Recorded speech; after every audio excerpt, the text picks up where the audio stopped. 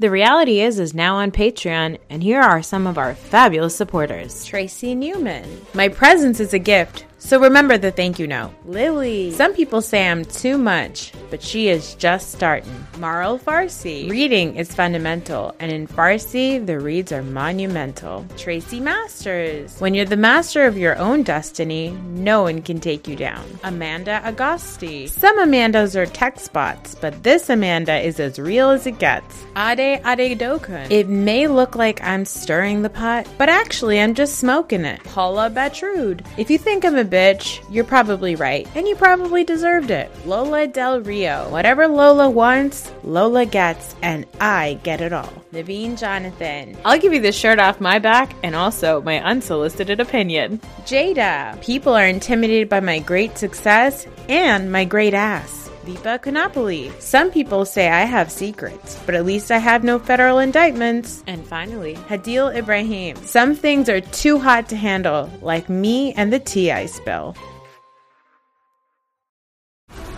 This episode is brought to you by FX's The Veil, starring Elizabeth Moss. FX's The Veil is an international spy thriller that follows two women as they play a deadly game of truth and lies on the road from Istanbul to Paris and London. One woman has a secret, and the other has a mission to reveal it before thousands of lives are lost.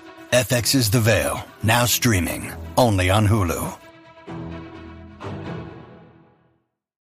That's Arthi. That's Noor. And you're listening to The Reality Is.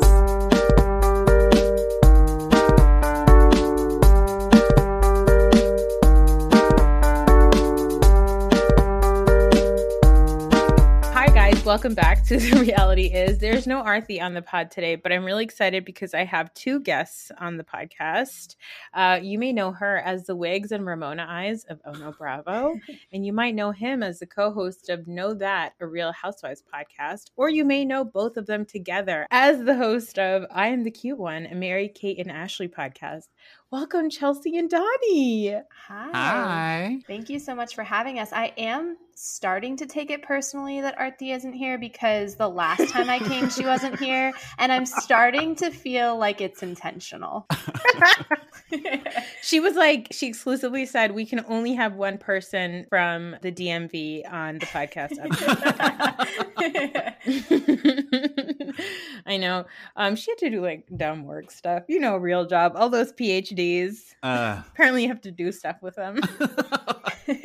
But I'm so excited. And Donny, I'm so excited that you're finally on our podcast. I know, me too.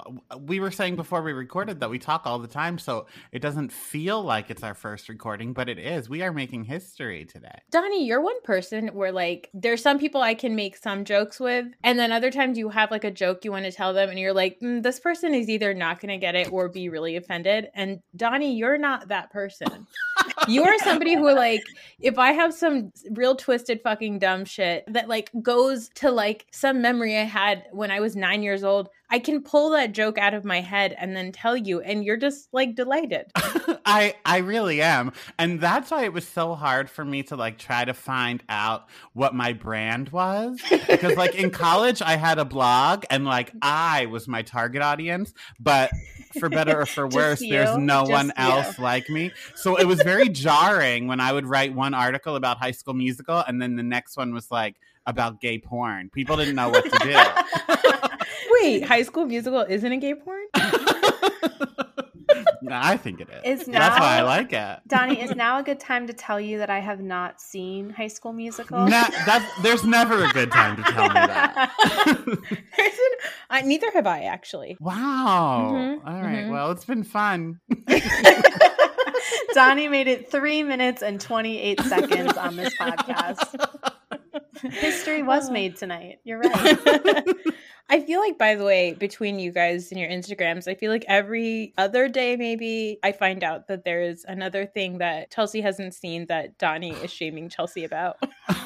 Yeah. That's become my brand, and I didn't even want it to be. I just have no choice but to shame her. Yeah, I kind of feel free. There is something freeing about letting this dark secret out that, yes, I have a pop culture Instagram account, but there is just a giant segment of pop culture that is movies from the 90s and early aughts that it's a blind spot, have not seen.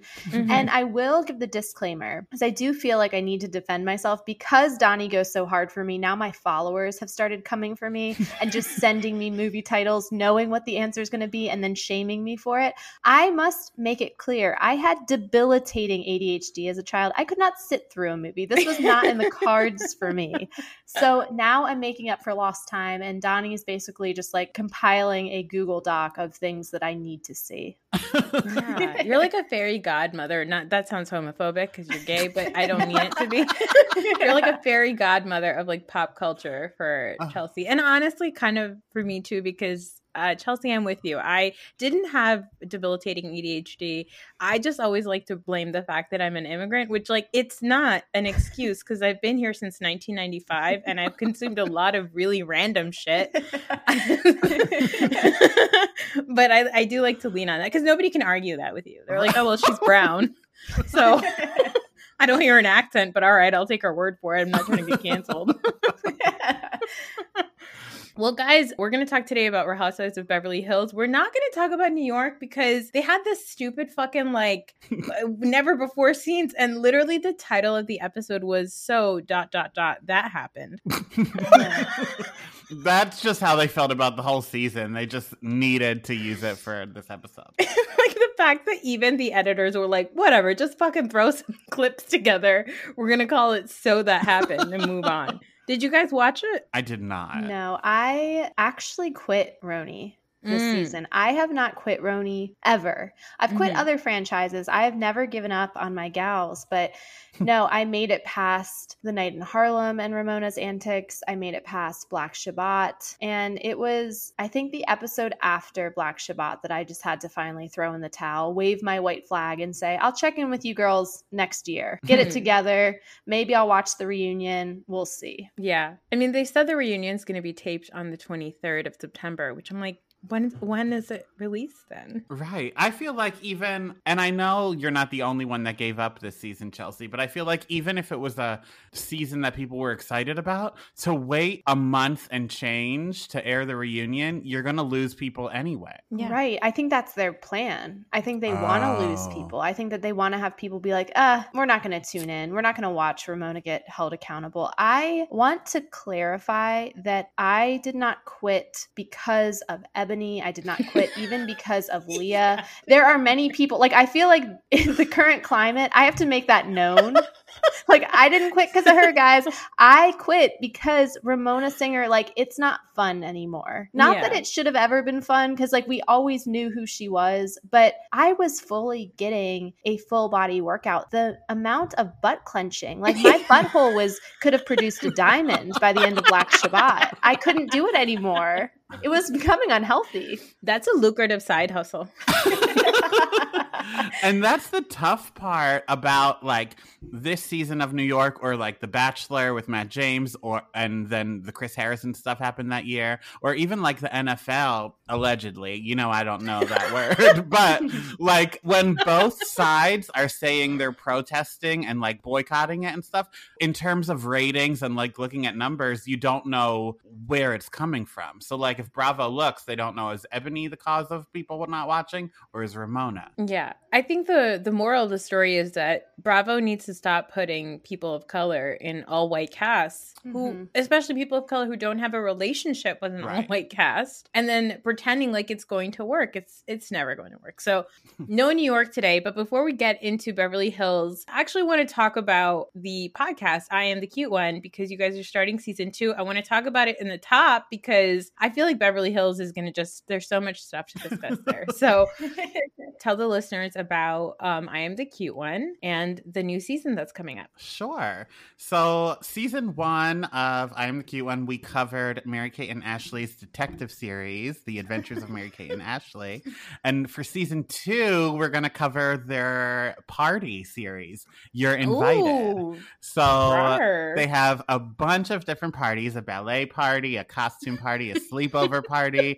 And we're bringing in different pop culture experts to really dive deep into these parties and dissect them. And by dive deep, Donny means mostly just find excuses to talk about ourselves and share really troubling stories from our past. I tell a lot of awkward haircut stories. Donny just straight up terrorizes his classmates. A lot of fun things happening over there. And I feel like I do have to say, like, this is a comedy podcast. There are actually a lot of amazing Mary-Kate and Ashley podcasts that kind of like dive deep on their career and the darkness. But I do feel like we would be leading the audience astray if they thought they were coming over for like pure Mary-Kate and Ashley content. But in season 2, we have a lot of really fun guests. We have Steven from Faces by Bravo.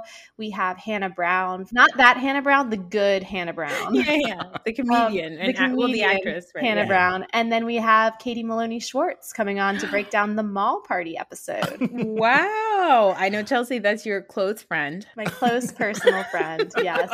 Was not nervous at all during that. Donny can tell you I was cool as a cucumber and definitely not just like convulsing on screen. It's funny that you had to disclaim it to be like, this is a comedy one and that we're not going to be diving deep into it. It's just like, it's funny to me because it's like, I want to know, first of all, I want to understand when people go searching for Mary-Kate and Ashley content, like I go to the stuff that you guys are covering because is that not who they are? I mean, yes, now they are these like chain smoking, I don't know, machete wielding loonies. I don't want to call them loonies, characters, right? Yeah. But like when I think about Mary-Kate and Ashley Olsen, I do think of detectives and fun. So I feel like you guys are covering the best of it. And also, I want to say all podcasts are actually about the podcaster and not the content that they're covering. Spoiler alert, if you start a podcast, you're a narcissist. The reality is we're all narcissists. And when does it drop? September 26th. Oh, that's right around the corner. That's very exciting. Yeah, and we have bonus episodes leading up to that with like Troy from Dunzo podcast. We do have another Mary-Kate and Ashley podcaster joining us, and and that episode we dive deep into. That was truly a humbling experience. We had Amity from the Gimme Pizza podcast. She is a wealth of knowledge. She was our foil. It really juxtaposed me and Donny's just like pure chaos to her being like, and here are the facts and actual things that happened in their lives. That was a really fun episode. And then by the time this comes out on this Sunday, we have Troy from Dunzo podcast coming on and we're talking Britney. Ooh. Another dark pop diva. Definitely. So before we start on Real Housewives of Beverly Hills, Donny, usually when people come on, they have to share with us their problematic favorite. Chelsea, you did share last time that it was Lisa Barlow, who we're going to talk about in a little bit. But Donny, who is your problematic favorite? So I don't really have one currently on the payroll because every time I have one, they quickly are no longer with us. So like it used to be Leanne Locken, we know what happened. Then it was Monique, we know what happened. So I refuse to answer this question. If you thought my top 5 was Let's cursed. say Meredith Marks, because if I never see her again, I'll be fine. So we're going to say Meredith Marks and hope that the curse works. Oh my God. Donny has the worst taste in housewives I've ever heard in my life. And this is coming from a Candy Gal stan. The DMs beg to differ. Yeah, I think... Donny, I have to ask you, because I think everybody watches Housewives for like different things, right? Like I always say that my problematic favorite is somebody who I actually relate to. So what is it that you're looking for in a housewife that like Leanne and Monique would be your favorite? Yeah, so I guess chaos is the answer. And chaos is the answer. Yeah, and not afraid to do their job, not afraid to get in there. Because if I was going to pick someone currently on the payroll, I do really like Ashley from Potomac. Yeah. I was a Nene boy. You know what? I'll even occasionally she goes below the belt, but I do love Kenya. Occasionally she goes below the belt. Kenya Moore is a monster, and I love her. Yeah, she is. And here's the thing. When you said that about me being like the perfect one to tell jokes to that maybe in poor taste or maybe dated, whatever, that is like still my sense of joy is very much that. Like early 2000s, everything that people got away with then that doesn't fly now, I'm still living there. So like Donny, you're gonna get our podcast canceled. Stop talking, please. No, I'm not saying like the things that I find funny, but I do say if you found it funny in the early 2000s, I find it funny now. And The Housewives, I watch it for that reason. Like women yelling at each other and talking down to each other, I can eat with a spoon. See, this is why it's so confusing to me why you are not a Candy gal, why you don't like Candace, because that is everything. She doesn't lean into it enough for me. You want Kenya her to fully knows commit. she's a villain. Okay. Candace goes back and forth between wanting to be like a victim and a villain, and not even like the Monique stuff. She was a victim with Monique, but other times in her marriage with her mother, with her friends, I just need you to be consistent with your villainness. So if she evolves like a Pokemon and next season she just fully leans into villain, you will be there. Yeah, if she set Ashley's house on fire, she would be my favorite housewife of all time. Like you want her to fling a knife at Ashley and say, "Yeah, bitch, I was trying to like cut a toe." Yeah, like that's what you want her to do. Yeah, I watch Housewives to fill the spot that soap operas used to hold for me. Like, just lean into it, Candy. I think that's actually a great assessment. And I can see why you would lean more towards Ashley if that's your criteria. I think that's, you know what? I'm going to take that on. I like viewing it from that lens also. Thank you. Because also like, you know, fuck Ramona because she's a fucking racist. But like, but I think also with Ramona, it was like the thing that frustrates everybody a lot about her is like, you can't be fucking problematic and then think you're like, sorry ass apology is going to let people like gain some sympathy with you. Just like if you're going to be a monster, be a full-fledged monster. Ramona thinks she's the hero. Ramona thinks she is the princess in the fairy tale when she is the beast. Yes. And that was, I mean, like you said, she is a racist monster, but I would like her as a housewife if she leaned into it. Her saying like, no, we're going to dance and not talk about it was a problem as a viewer for me.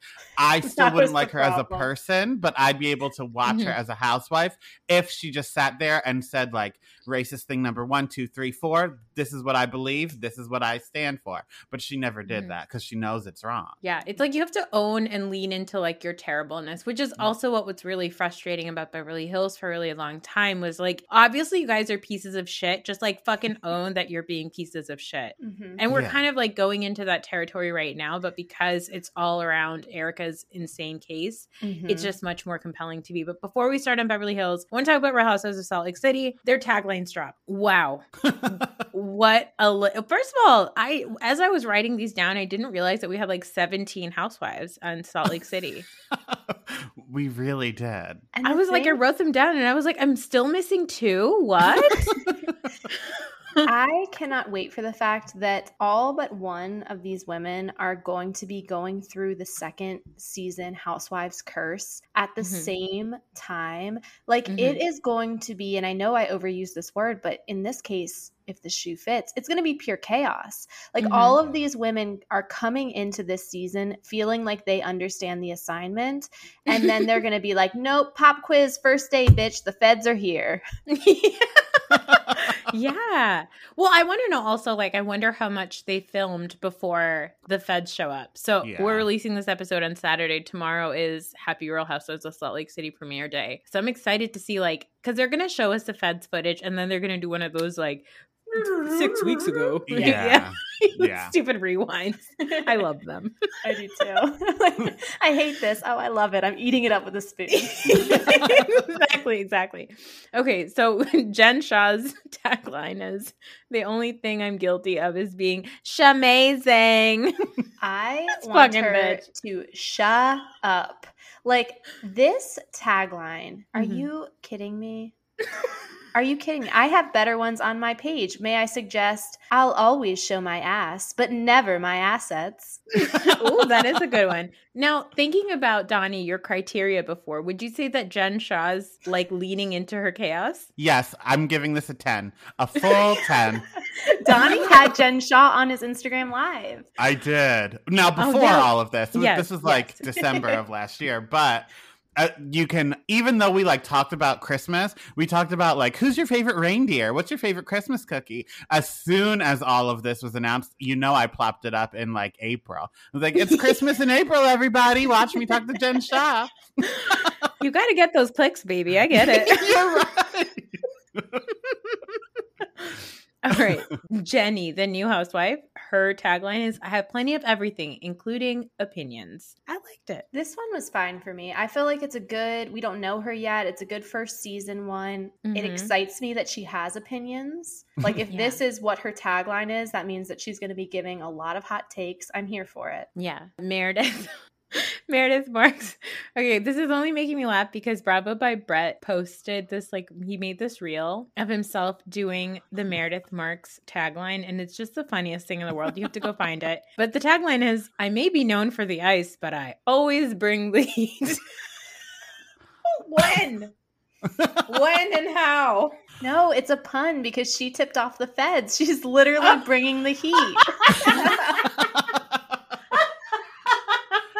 Okay, well, if that's the case, she gets a 10. But I think she's just not self-aware. So I go back and forth with Meredith, and I think because Meredith and Lisa are like packaged as a duo, it's much like the Olsen twins, actually. Like, I'm going to root for one. I'm going to be a Mary Kate. But I just love Lisa Barlow so much that if it means that if there can only be one, I'm going to stan Lisa and I'm going to kick Meredith off the island. I just don't think she knows her brand. Like, I want her to be the voice of reason, but I think in her mind, she thinks she's like the star. Just like Brooks thinks he's the star. Like, I need you to know your place and know that, yes, you're fabulous, but I want you to, first of all, engage. And second of all, I want you to come in and know that, you're the voice of reason, but also somebody that's just, elevating it by your presence, but you're not a reality star. Does that make sense? Yeah. Those people are needed. But I think that she doesn't know she is because her little, cult of followers, although small, are loud. So when she said, love ya, baby, bye, that is cute, but it's they blew it up like it was the best Housewives moment ever. Am I a Meredith Marks follower though? Because you're saying this and I'm like, I don't know, I loved it.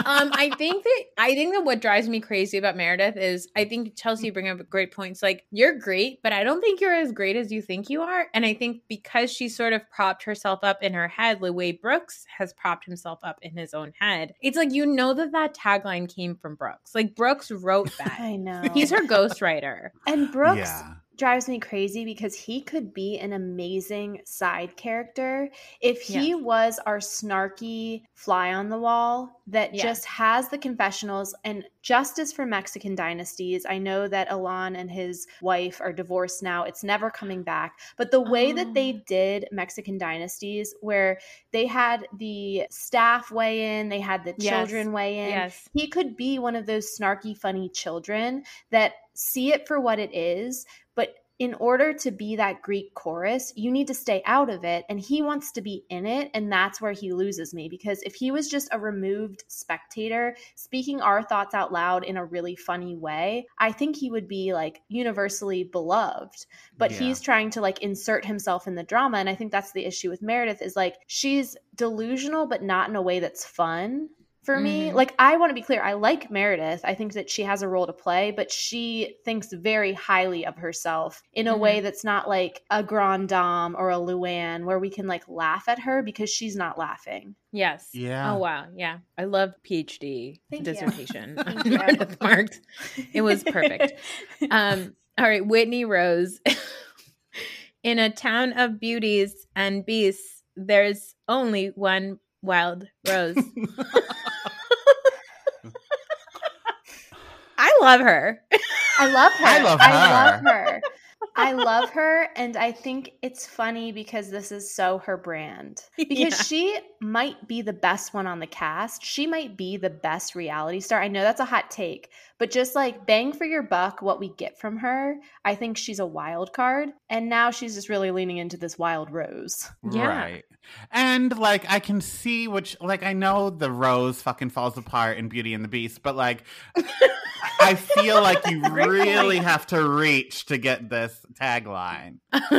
She also, like, I mean, just thinking about this, she has the components of like a great housewife, right? Like she's very like if you compare it to like an Ashley Darby, right? She's hot young thing, married to an old guy, have some sort of business that might be shady, might not. Has like a weird need to push their super sexual lifestyle on us. Nobody's asking for it. And has the potential of stirring up shit because she did stir up a lot of the drama in season 1 and it was just awkward because she was nervous and probably drank too much before she started to do the drama. Yeah. I think that you're right. I think she has the potential of like the formula of a good housewife. And it looks like she's doing it again this season too because at that dinner she asked Meredith, "Are you the one that told?" I think for Are you a lot the of one? Aren't you the one that told? I think for a lot of them, this is going to be a make or break season where they either find their footing or they just like totally fall off the cliff. And I hope, I mean, obviously I hope for the sake of us as viewers that it goes in the right direction, but I feel like she could really go the distance because she is unexpected. Like you see her and you're not expecting her to be messy and you're not expecting her to really like be able to stand on her own 2 feet, but like she's the confident one out of her and Heather. Oh yeah. Now, Lisa Barlow, I have to say her tagline sounded like she recorded it on like not just a phone, but like she was visiting somebody else in prison. And then she picked up the phone that you get there and she spoke into it. Because it's, you don't have to like me. I love myself enough for the both of us, which is a great tagline. But the audio on it, I was like, what is this? Yeah, I feel like they forgot that they were releasing it and they were like, shit, Lisa, send us a voice memo. She was like in the Sonic drive-through. If you pay attention, you can hear the clanking of ice cubes in her Diet Coke. Mary, fucking love Mary's, okay? I think Mary Cosby is about to be my problematic favorite because she is so problematic, but she is so fun to watch. But her tagline is, if you come for me, I will send Jesus after you. And this is like the definition of a woman leaning into it. Like she's top tier for me. Now, would you consider that a promise or a threat? I think both. Yeah. I think that we have, I think at this point, Mary Cosby's promise of Jesus is more likely than Erica's promise of Tom Girardi. Yeah, exactly. And then Heather. Heather's tagline was so cringe. I was raised a Mormon, but now I am raising a glass of champagne. Okay. All right, Heather. Yo, Heather is a second season flop without even the second season starting. Can we just say that? Yes. Wow. And I think she is going to be... Now, Donny almost got us canceled earlier. I'm about to get us canceled now. I think Heather is going to be the actual villain of this season. Like, yes, Jen is obviously the villain. I think Heather is going to be the villain of our hearts. Well, here's the thing.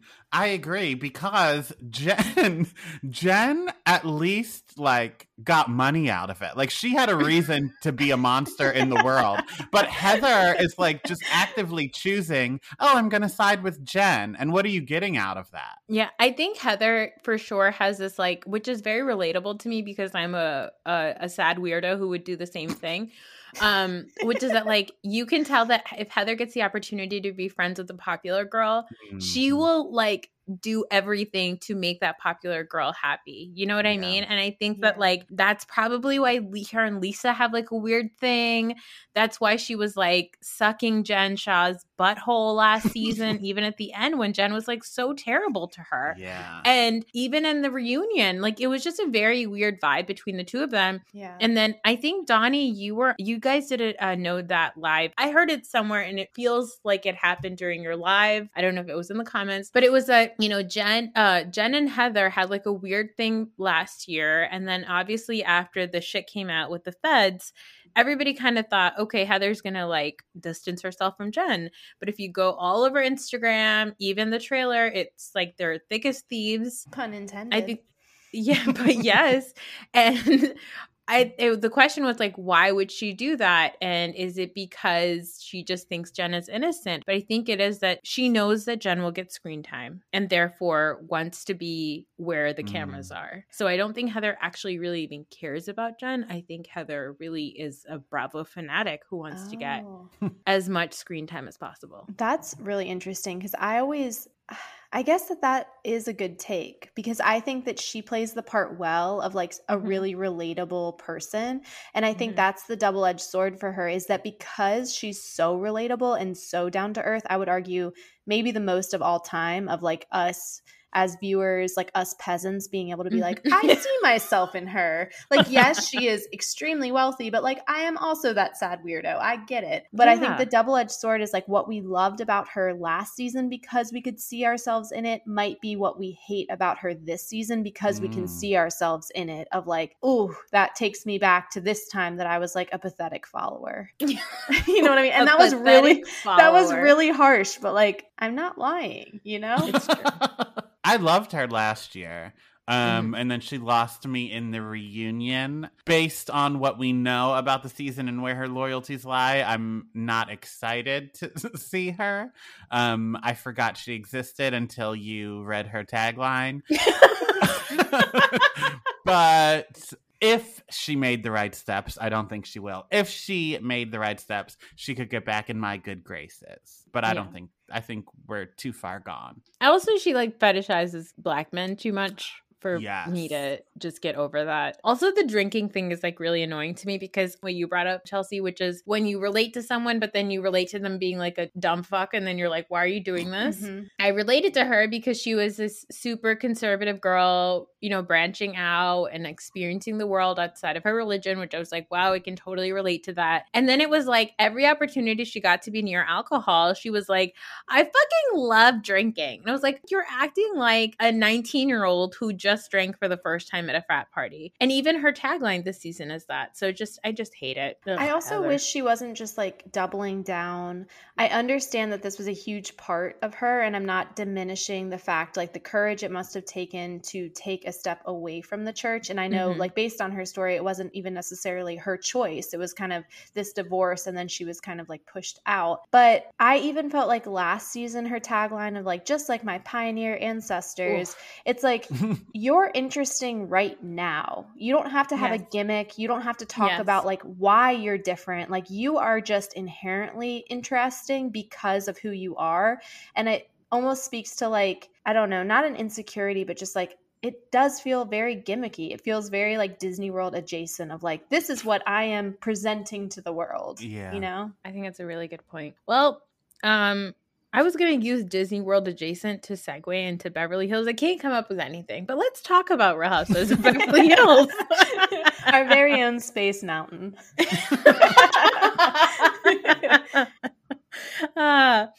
We open where we left off at Kathy's dinner. It starts with shut the fuck up and it ends on it's not a threat, it's a promise. So Erica just doesn't make any sense anymore. Not a lick. She does that stupid like it's like a weird JCPenney's athletic section like pose that she does of like on the table, you know? Yes. Oh my God. Wow.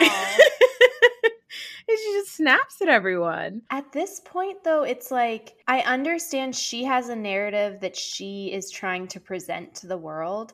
And I go back and forth because there are moments where I do empathize with her. And I do feel like, yes, she's being ganged up on at every dinner. She is the storyline. I get that. But also, like, you made the choice to come on The Real Housewives of Beverly Hills. Like, you made this choice, and now you have to acknowledge, like, this is part of the gig. They're going to talk about it. And now she's just fully not making sense because her threatening Sutton, like, when Doogie Richards is making sense, you know this is an issue. And Nor, I do feel like nature is healing. And it does feel right that I'm coming back on this podcast in the week that I fully turned against Doogie once again. Yes. But Doogie even says, like, Erica, you're proving her point by threatening to sue her. Like, you're literally proving all of her concerns. Yeah, and Dorit, I don't know what exactly she said, but something along the lines of like, what else do you want us to talk about? Yeah. Dorit's like, please talk about my bridal line. Yeah, I have this theory, which is not to give Kyle any fucking credit, because Kyle is a goddamn snake this entire episode. She's the worst, okay? Fuck a Doogie, Kyle Richards, okay? But she especially keeps pushing Sutton to ask the questions, obviously, that they don't want to ask, but they know she is going to ask for them. And that's despite Sutton saying, look, I tried. She said no. I'm not going to push her again. And then Kyle's like, no, you need to say it. And I think it's like, Kyle's been playing this fucking game for so long. She's clearly producing. She's not very slick about it, but she's masking it under this thing she keeps saying about open and honest every 3 seconds. And I think it's that she knows that if Sutton doesn't say anything, Dorit maybe might poke at it, and she tried to a little bit. Rinna's pretending to be drunk, and otherwise, like, there's nothing. Then there's nothing to talk about. And I think Kyle is sort of like, this is the one thing that we have to talk about in the show. Otherwise, we will not have a show. The people will come after us. And this is what Doogie has been doing for seasons. And I think that this was the first time in a long time that her hands got caught. Like, I think a lot of times, and we talked about this the last time I was on, like, she starts everything. If you go back and you pay attention, I have always loved to hate Doogie, but she's a damn good housewife, right? Like, she is good at what she does because she starts shit and she always keeps her hands clean. And this was the first time in a very long time that she got caught in her own game. Because I think you're exactly right. I think everybody at that table wanted the answers. And I hate this narrative that the Fox Force 5, whatever, Pinky Promise clan, whatever they're presenting of, like, Sutton's the one that's being two-faced because she called this meeting and now she's not being honest. And it's like, I think Sutton has been very consistent across the board to Erica, behind Erica's back, to her lawyers, to Instagram. Like, it's been very clear what her feelings are. And I do think there's an element of Kyle and Dorit panicking because they realize what they said on camera. So they're kind of projecting and blaming Sutton of like, no, she wants to know these things. Definitely not us. We're definitely not concerned, but also, should we be concerned? And then, I know we'll get to it later, but then when Kyle at the other dinner, she does the same thing. She's like, I went shopping with Sutton today, who I thought was my friend. Like, you're clearly just trying to direct all of these conversations to Sutton. And it's not subtle at all. Can I just say what a ride we've been on this season that I'm like fully like on Team Sutton. If you had told me like 6 weeks ago that this is where I would be, like, I would have told you to please like seek help.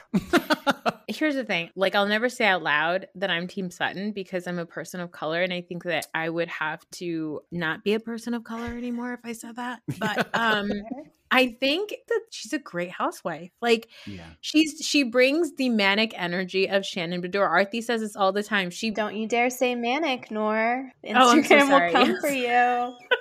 No. What have I done? She brings this anxiety of Shannon Beador, but she brings that Shannon Beador energy, right? Yes. Like, she brings that, like, I'm about to fall apart energy that I think is really important for a franchise like Beverly Hills, where everybody is so fucking buttoned up that it's boring. Yeah. Right. So I love that about Sutton. I think Sutton is great. But at the same time, I know Crystal gets a lot of flack, but Crystal has every reason not to like Sutton. 100%. I totally understand why every time Sutton starts to like freak out and pull out her little like Muppet hands and like just go, bah! Right? Like, it reminds us of Kathy, like the comic strip, right? Yeah. Oh my God. She's like, all the time. So I get why somebody like Crystal, who's had these really strange interactions with Sutton, every time she sees, she's like, my God, this fucking annoying, weird white lady. Like, I understand that, but Crystal needs to stop giving Erica somebody to side with. Like, right. It's like I understand 100% where Crystal is coming from. I love Crystal as a housewife. I really hope that she sticks around. I know on Mani's podcast, Mixing with Mani, it kind of seemed like she was like, well, maybe we'll see. But I really think she could go the distance because she has this amazing ability of being so relatable, so down to earth, so like you just like feel like you could be her friend, and also having these moments of like, oh wait, no, like you're married to the guy that directed The Lion King. You are like so far out of my league. And she gives me Heather Dubrow energy of like that fancy pants energy of like, yes, she's a little pretentious and yes, she has these moments, but like in the best way that makes me just like so excited as a viewer. But I 100% understand why she's like this bitch, like every time Sutton's talking, but it's that issue of like, but like in this situation, let's zoom out a little bit of like, let's not defend Erica because we don't like Sutton, right? Yeah, you can hate Sutton and make it known you hate Sutton, but I need you to, when there are certain issues that you need to make a stand on, I need you to make a stand. I think we forget that there's something about Erica that I think that Crystal might relate to, which is that Crystal is married to a very wealthy, very older man who she has been with for a majority of her life. She has been with Rob since she was like 20. Early reports say 17, allegedly. Oh. All right. Everybody's eyes are wide open right now, but we can't met her show at you Disney that. World, probably. There's a Disney World segue. Yeah. So I think that there's something in Erica that Crystal probably relates to. And Crystal is a very like no nonsense person. So I can see why there might be a reason why in a situation where you have either a versus, right, of like Sutton versus Erica, why Crystal might say, even though Erica allegedly may have been a con artist, she is a woman married to an older man who is watching her life fall apart. And maybe that's a fear that Crystal may have had at some point in her life. So she finds it to be relatable or something that where she can empathize with Erica's pain. But hey, Crystal, stop. Please, I beg of you. Garcelle finally tells these idiots, hey, Kyle, how about you stop fucking riling everybody up? Piece of shit. Garcelle this episode fully snapped and I was here for it. Like Garcelle was like, oh, okay, I understand the language. You want me to be passive aggressive? Got it. You don't want me to be direct anymore? Got it. I'm going to make 700 digs that you're going to have to laugh politely at because that is your culture, you fucking assholes. It was incredible. Amazing. I was cackling.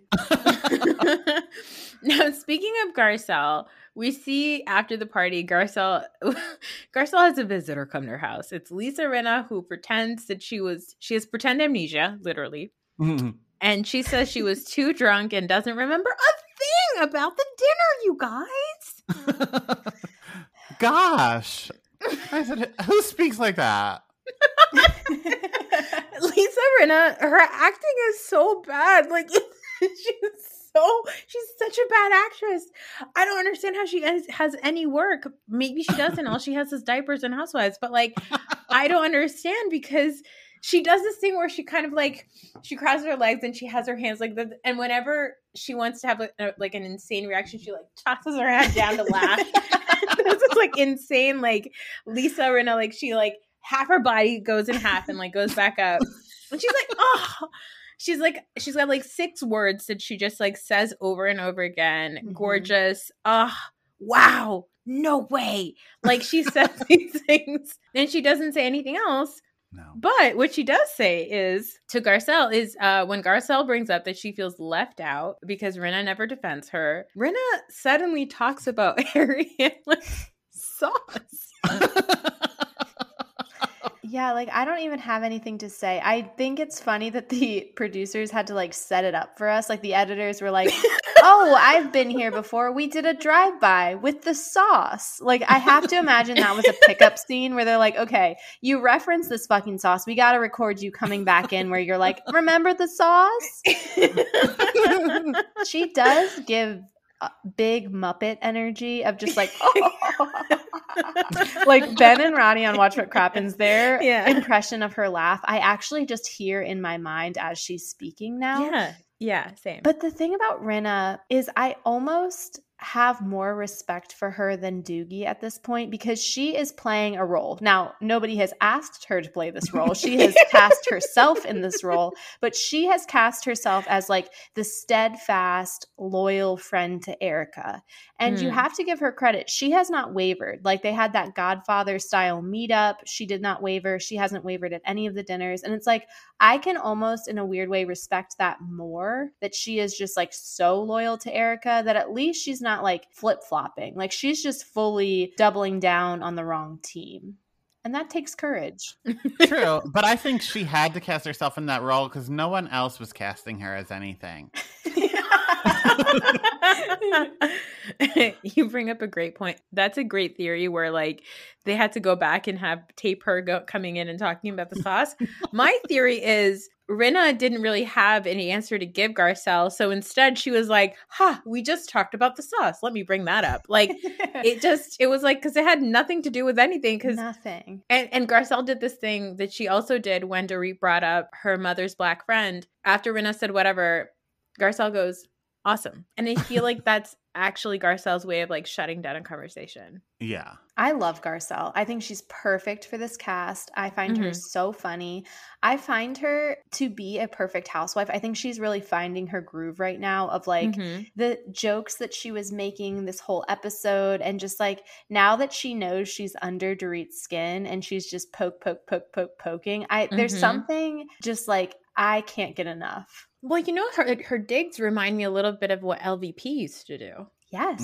She is very LVP adjacent of like big dick energy. I don't actually care about this. The only difference is that LVP was like, would have been the leader of if like this was a current cast. And we know eventually the Fox Force 5 like booted her off the island, but like she was kind of the leader of the Mean Girls, where Garcelle is almost like the underdog, but she has such big dick energy that she's still somehow like usurping them. Because I can imagine also LVP sitting next to Erica and saying, Erica, don't cry. And then like trying to like wipe her tears, and then Erica snapping back. And in those situations, that would make more sense because LVP was a low-key monster.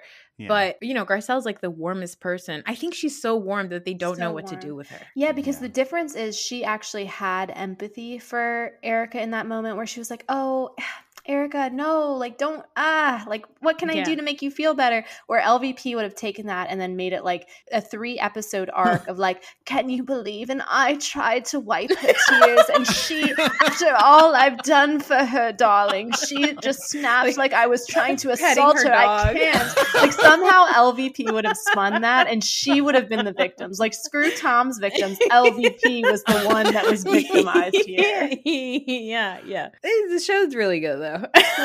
It is. Like as stupid as that stupid sauce thing was, it was so nonsensical that I was like cracking up. I was like, this is so stupid. Yeah, this is the best it's been in seasons.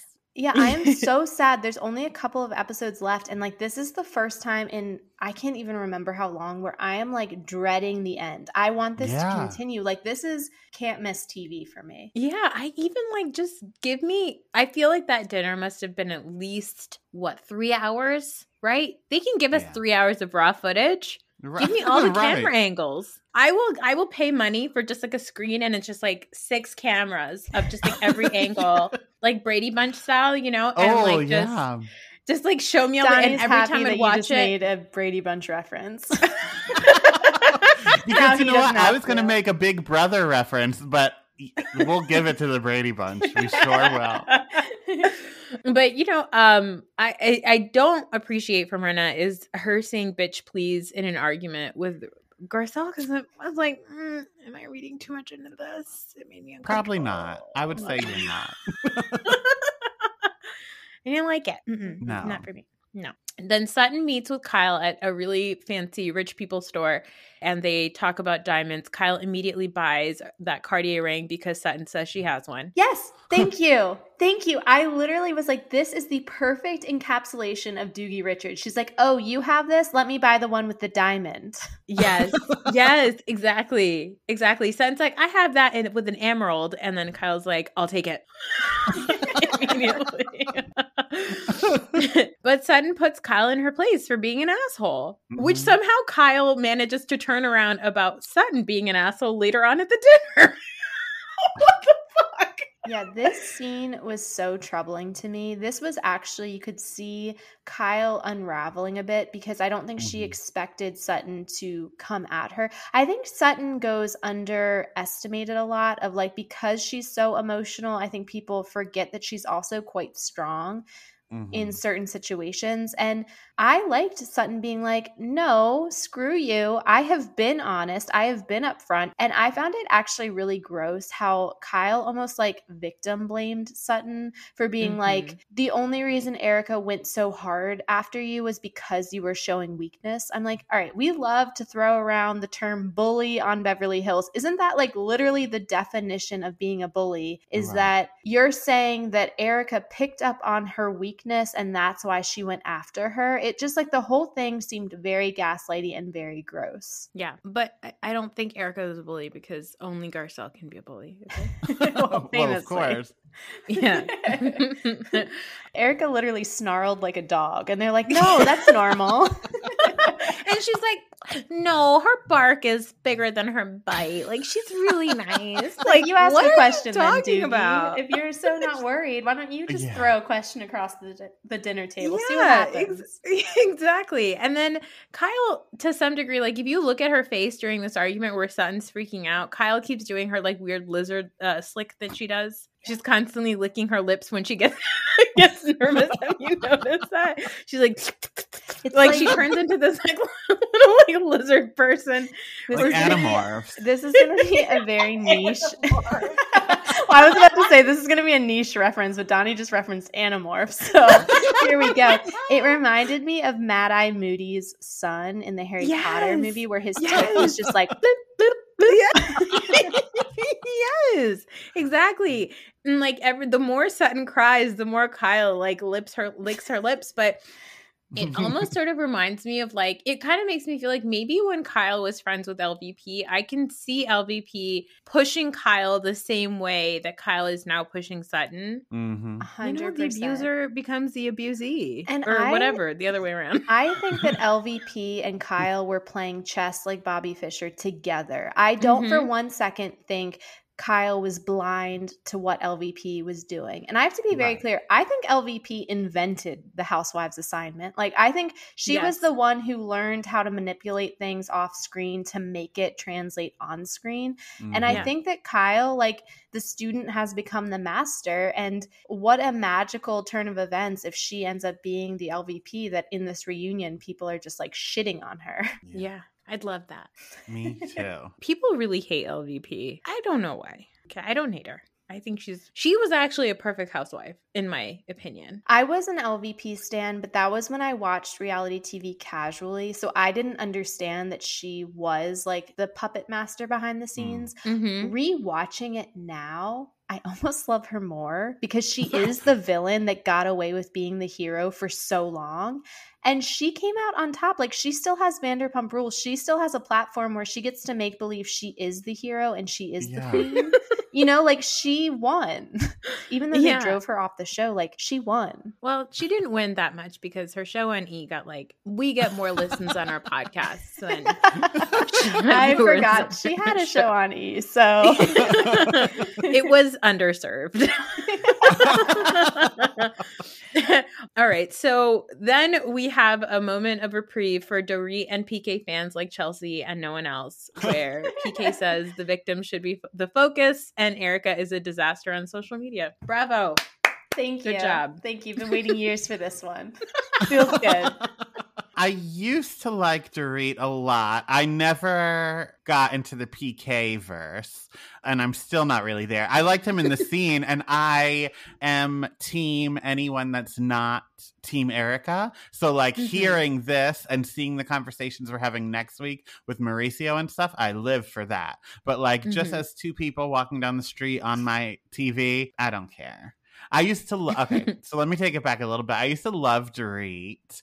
And then I realized that she doesn't really bring anything. And I like, why do I love her? I think she's just, I always feel like someone like one of the kids left a Barbie on screen and I would be like, oh, look, a Barbie. But like that is all she brings. I think she's got so much delusion that it's kind of captivating to watch it. You know? That's how I feel. Yeah. I love her because she is not in on the joke. And that's fun to watch for me. I love PK, and this scene truly, I felt something in my soul. I was like, finally, I have to check. I hope he's still following me. I've been too nervous to check lately because I have not been very kind to Dorit on my Instagram. But this like made me feel good because I felt like so much of the Dorit, Kyle, Rinna, Erica scenes seem like there has been a dress rehearsal and seem like they have prepared their script. And this for me felt like it was like a conversation that Dorit and PK have. Like I can imagine them getting ready for bed together and PK being like, did you see the shit that she just posted on Instagram? And then like talking shit together as married people do. And it felt very authentic and it felt refreshing to be like, okay, I think Dorit sometimes loses the plot in her mind, but I do think that she has good advice coming from her home. And I mean, let us not forget, PK knows about bankruptcy and lawsuits. So like we should be listening to the man, you know? Yeah. And you know what else? I think that Dorit is like the weakest link of the Fox Force 5. I think if they were to dismantle, she would be the one to do it. Because I saw it a little bit last year with the Denise stuff. And I thought like, oh, maybe Denise's alliance does have numbers because they can get Dorit on their side. And then at the reunion, they like, I feel like they shuffled the deck again and she wasn't. But watching it unfold, she was. So I feel like if Dorit is around people that share her opinion, she'll be honest with her opinion. But then when Kyle comes in and is like, no, say this, then that's when she like thinks about, oh my God, I was too loose with my words. And that's why I'm excited for next week when it is Mauricio, Dorit, and PK all saying the same things. And Kyle is the one that's like just looking at everyone uncomfortably. Right. The hard thing, though, is that with Dorit switching alliances, the issue now is because her and Garcelle are not on good terms. I think she'll almost like double down on the Fox Force 5 instead of coming over to the good side, which is at this point Garcelle, Sutton, and Crystal, because Garcelle and Crystal are one and the same. Now they have their own issues with Sutton and Crystal. It's like somehow we got to like get the girls together and figure it out and have Sutton be like, oh, I was an asshole and also I see color. And then we can like really like have that be a solid team. Yeah. But it's going to be hard. Although I guess now Erica is like ranting against Kyle and Dorit. So like this reunion, I'm here for. Also, Kyle said on Twitter that she and Sutton are good and they figured it out and all this shit. But I don't trust anything Kyle does. I think that there's a point though about Dorit and Garcelle, which, you know, is not a great look for you, Chelsea, specifically, as I know that you do love Dorit. Because Garcelle has this beautiful Haitian dinner. Dorit comes over, and Garcelle and Rinna are making bets about if Dorit's going to be late. A common thing, they've joked about how Dorit is often late, but Dorit takes it like a real hurtful dig from Garcelle.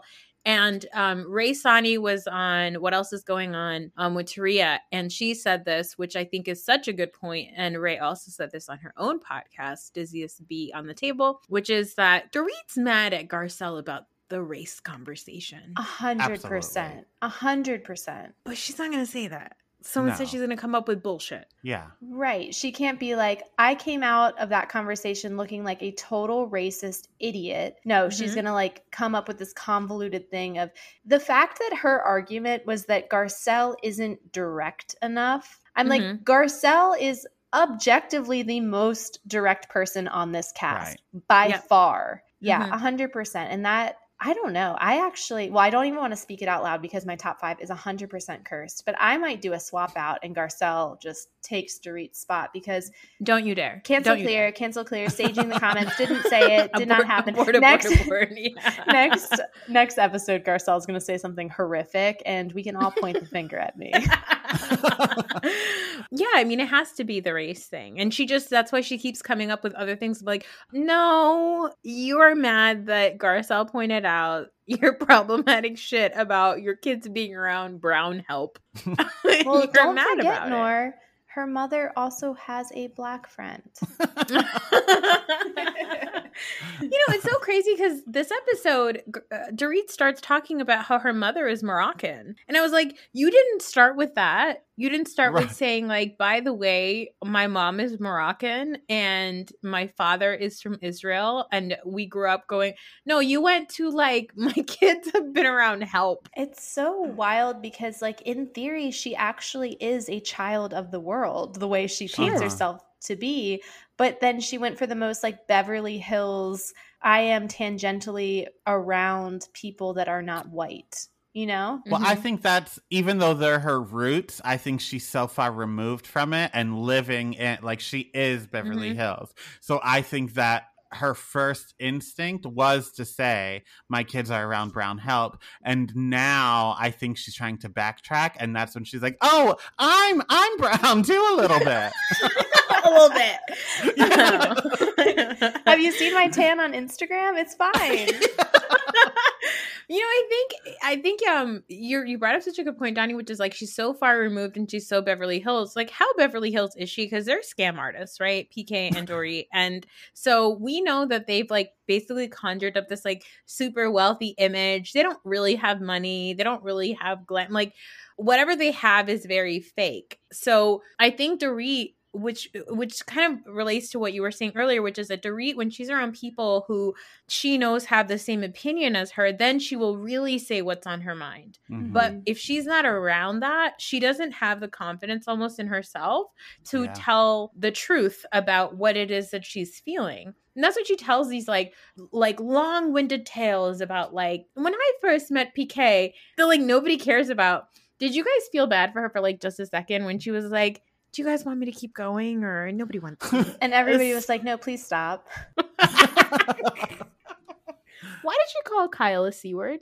I actually want to examine their friendship more. I think Kyle fights like a sister. She is a sister. She's a little sister. She's perpetually a little sister, and she fights like one. But you can't fight like a sister with people who are not your sisters. Like, I have a brother. I do not have a sister.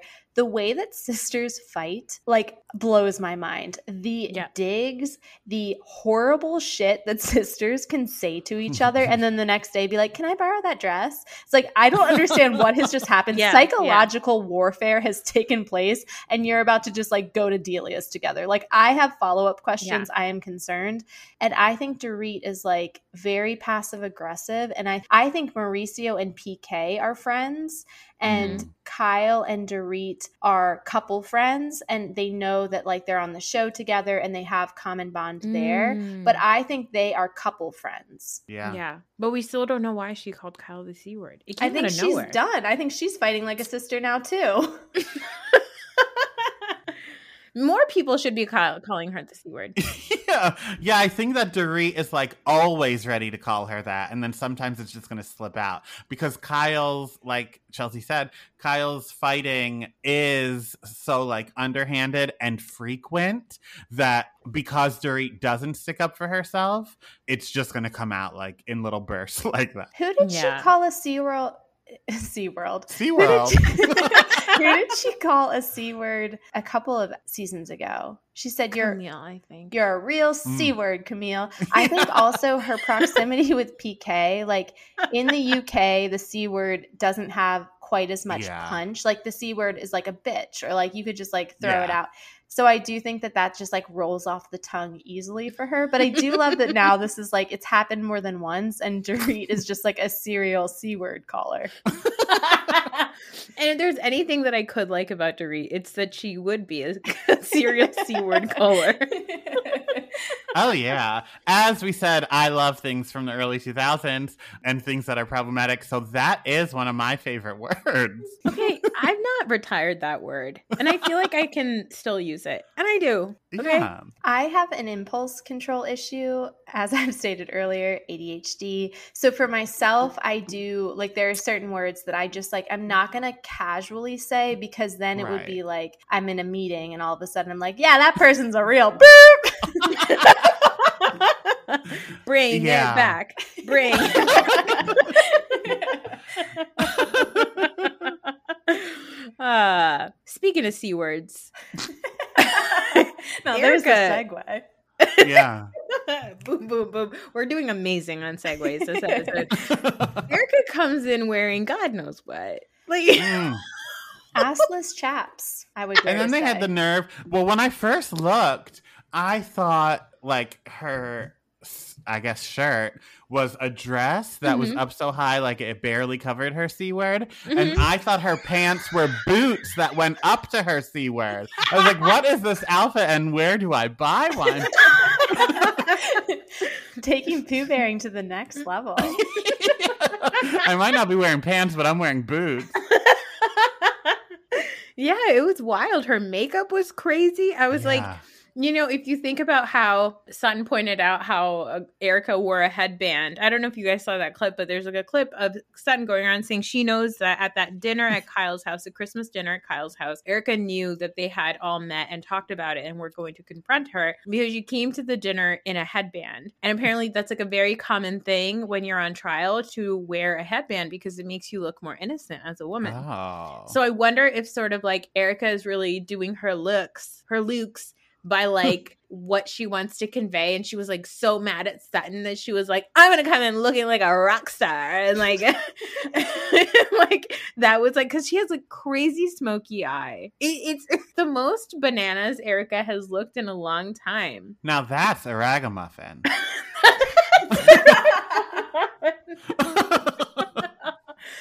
Yeah, it was like the first time I did smoky eye in like 8th grade or something. Like that's what it looked like. It looked so bad. It looks like how I would wake up in college after a blackout and my eye makeup would be just like all over my face. And I'm like, what day is it? How many Four Locos did I drink? Am I okay? Where is my phone? Yeah, she looked like Taylor Momsen the last season of Gossip Girl, like when she clearly did not want to be on the show anymore. And she's like, no, I'm a singer. So Erica and Sutton have a lot of awkward energy at this dinner. The dinner is lovely. Then Erica decides to leave, and Rinna, being a terrible actress, goes, oh, yeah, I think I'm going to leave too. Like, she doesn't... She like, I feel like she like looked at her wrist to check a watch that wasn't there. Like there was a lot of like weird, like, I was like, what's happening? Just get up and fucking leave. Yeah. And Rinna bothered me during the dinner too, because nobody did any of like the Real Housewives of Dallas, like your food makes me sick. But Rinna was the closest to it. And even when she was trying stuff, she made a goddamn production. She's like, I'm doing it, guys. I'm doing it. I'm doing it. I'm doing it, guys. Like, so you're not getting a tattoo, I don't even know Rinna. What comparison to make because I'm so sick of her. No, the fact that she says, you know, I didn't grow up in a fish family. Like, what? Who says that? Isn't she from like Portland? How did you not grow up with seafood? Lois looks like she's a fish family. And I don't know what I mean by that, but Lois is a fish eater. She's definitely a fish eater. Okay?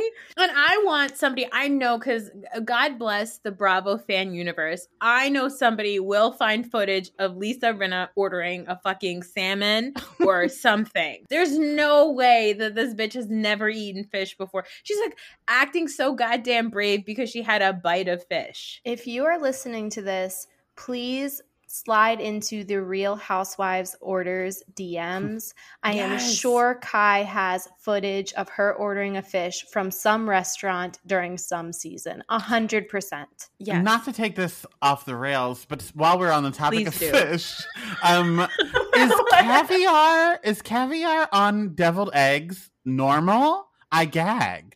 So apparently I Googled the recipe for caviar pie. I didn't want to Google the recipe. I just wanted to find out where one would go about purchasing it because I wanted to know how much it cost. And the recipe for it is, it's a pie crust with hard-boiled eggs inside of it. So eggs and caviar do go together. Yeah, because the pie I didn't question. But when PK and Dorit were talking, they were having like romance night or whatever, and she was like, what should we put this caviar on? And then she was like, deviled egg. It like, does seem like a PK way of ingesting caviar, if I'm being honest.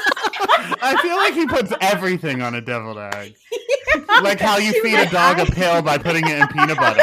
She's like, how am I going to get PK to eat this pie? Put it on a deviled egg.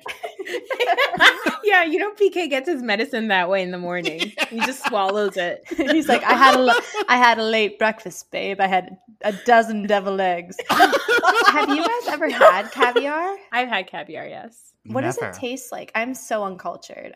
It's just like salty little like bubbles. So I would probably love it. I love salt. It's not bad. It's like really, really, really, really tiny capers. Oh, I love very capers. Salty. Yeah, okay. I could do that. And I love a deviled egg, so. Yeah. But I mean, I may have had really bad caviar too. It was like in like a little canopy at like a wedding. And I was like, I was just like pounding food during cocktail hours. So like, who knows what I tasted. Right.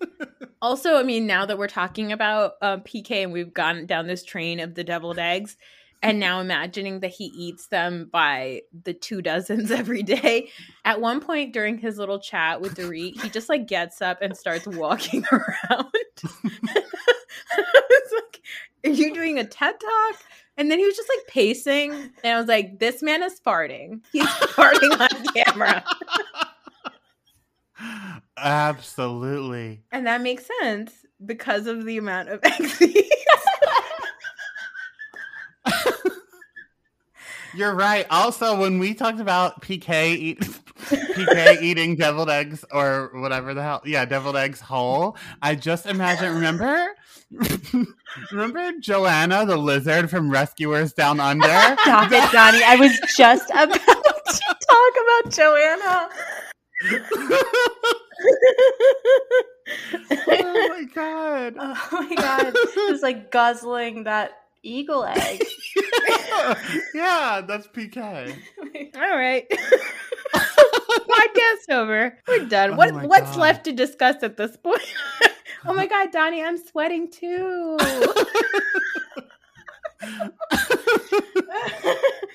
All right. So then Erica leaves. Okay. And then Kyle tells Sutton that Erica wants an apology from her. I don't understand it, but I think what's important to note here is that Kyle keeps pushing Sutton to have a conversation with Erica. I mean, I know people, again, want to hate on Crystal, but I actually love that she stepped in and was like, no, even if you apologize to her, like, it's not going to do anything. They don't need to be friends. It's not the end of the world. But Kyle has this like insane need to resolve tension. And it's all about Kyle, actually. Like in that moment, I noticed because she says, well, like it just, like when two people meet personally, when there's two people and like there's tension, like, don't you want to fix it? And she's like, and Crystal's like, no, they don't need to be friends. Like, they're cordial. Today was cordial. It was fine. Kyle was like, no, it was so uncomfortable. It's like, no, it was uncomfortable for you, Kyle, because you're saying that you're Sutton's friend while also saying that you're Erica's friend. But now your shit is out on the table that you are a spineless lizard snake person. You're with your Joanna lips. from Rescuers.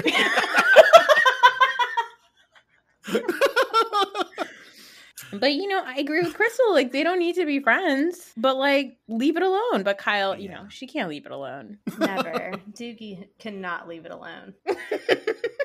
Do you think there's going to be deviled eggs at their little dinner next week? Oh, God, I can only hope. I hope deviled eggs is what they have at the end of the reunion. Oh, they all take little, like, bites of deviled eggs. Andy's like, all right, guys, we've talked about your boobs, and Erica's going to jail, and now we've got deviled eggs. And then they just swallow them whole. You know that at the reunion, everybody's gonna be like all tense about like Erica, like he's gonna ask Erica questions. He's gonna be like, all right, Erica, viewers want to know, what is it like vacuuming your house all the time? And it's like, is the Dyson worth it? Yeah, exactly. Gut feeling, who do you think is sitting next to Andy at the reunion? Do you think it's Erica and Sutton? Do you think Sutton is earning that place? No. I feel like that's like, it couldn't be, right? No, it's Kyle and Erica, I think. And Sutton next to Kyle? Yes. Oh, let's talk about seating. I love doing this. Okay, so I think on one side, Kyle is always next to Andy. Kyle has never not been next to Andy. Okay. Right. She would set the set on fire if she wasn't next to Andy. I agree. Imagine if he puts Kathy there instead. She would Imagine if he like pulls up a chair, the way like LVP moderates Vanderpump Rules. He like pulls up a chair. He's like, Kathy, have a seat. Yeah, exactly. I think on one side you will have Kyle, Sutton, Garcelle, Uh-huh. maybe Dorit. I don't know. Well, Dorit has to fight with Garcelle, so she's going to be the opposite couch. But sometimes that doesn't I think happen. Kathy with But they'll bring Kathy out because she's a friend of. Yeah, she'll just like come like waltzing in. But I think the other side will be, I'm like wondering who's going to sit next to Erica. Rinna, yeah. Yeah, Rinna and Crystal. Because Crystal has to be opposite Sutton. Yeah, that's true. Oh, yes. It's going to be Erica, Kyle, Rinna, Garcelle, Crystal, Sutton, Dorit at the end. That's it. Right? Yeah. Is that everybody? Yeah. I'm like, is Mary Cosby here? Like, I don't remember. Dorit could go. I think you're right. I think that you are correct. And I think Dorit, depending on how the season goes, could jump from couch to couch. I do think that it's going to be, I think you're right. I think it's Kyle, Sutton, Garcelle on one couch, perhaps Dorit. And then on the other side, it's Erica, Rinna, Crystal. Yeah. And then when Kathy comes out, she's sitting right on Andy's lap. She's literally like, she's literally like, her legs are up. She's like, Andy, can I pull a tooth? She's going to come down on a string like Miley Cyrus on the wrecking ball. We got to get Muffy. You think at the end they're going to toast to caviar pie? I hope it's deviled eggs instead of caviar pie. But they'll do some shit like that. Yeah. Patrick is going to come in. They're going to ring the bell or something stupid. Yeah. Oh, God. What a corny fucking show that we love. Like, I hate it. It's so good. Well, guys, that's it. That's the end of the chat. It was so fun. I'm sweating from laughing. Yeah, I had a migraine for 24 hours. It went away right before this recording. Guess what? It's back. But that's okay, because it was worth it. From like the laughing? Yeah. You should look into Botox for your migraines. Oh, thank you. Yeah, for my migraines. All right, guys. Well, thank you guys so much for coming on. Please tell everybody where you can find your social medias and then remind everybody again about I'm the Cute One. Yeah, you can follow me at Real Donnywood on Instagram and Twitter. And you can listen to my Housewives podcast, Know That, a Real Housewives podcast, wherever you get your podcasts. And you can listen to Chelsea and my podcast, I Am the Cute One, a Mary Kay and Ashley podcast, that is also available wherever you get your podcast. And you can follow me at Ono Bravo on Instagram, and then over on my Patreon, patreon.com/Ono Bravo, I am exclusively covering Beverly Hills. So if you want me to talk even more about Erica Jane, we're doing that over there. And then we will be covering Salt Lake City over there as well. And you guys can find all their information in the description of this episode. Thank you guys so much. And we'll talk to everybody on Wednesday. Bye. Bye.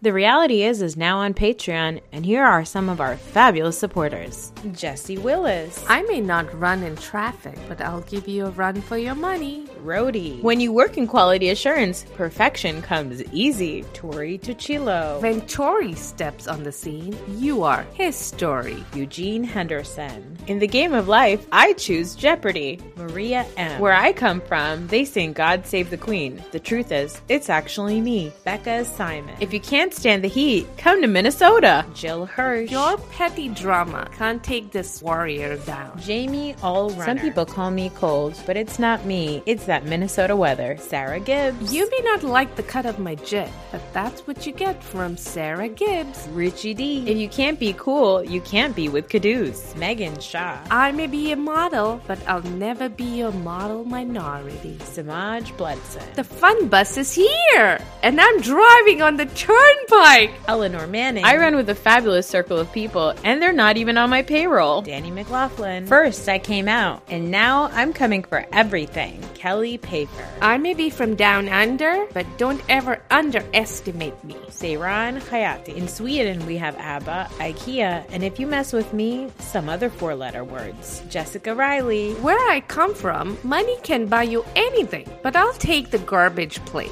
Chastity Davis. Don't be fooled by my name. The only thing I abstain from is your bullshit. Sarah Watkins Bilstein. Playtime is over. This mom means business. Laura Zelinsky. Whether it's breast pumping or fist bumping, this mama brings the party. Jill Walsh. I made it up the hill myself, and I'll kick any jack off. And finally, diamonds aren't a girl's best friend. John Friedman is.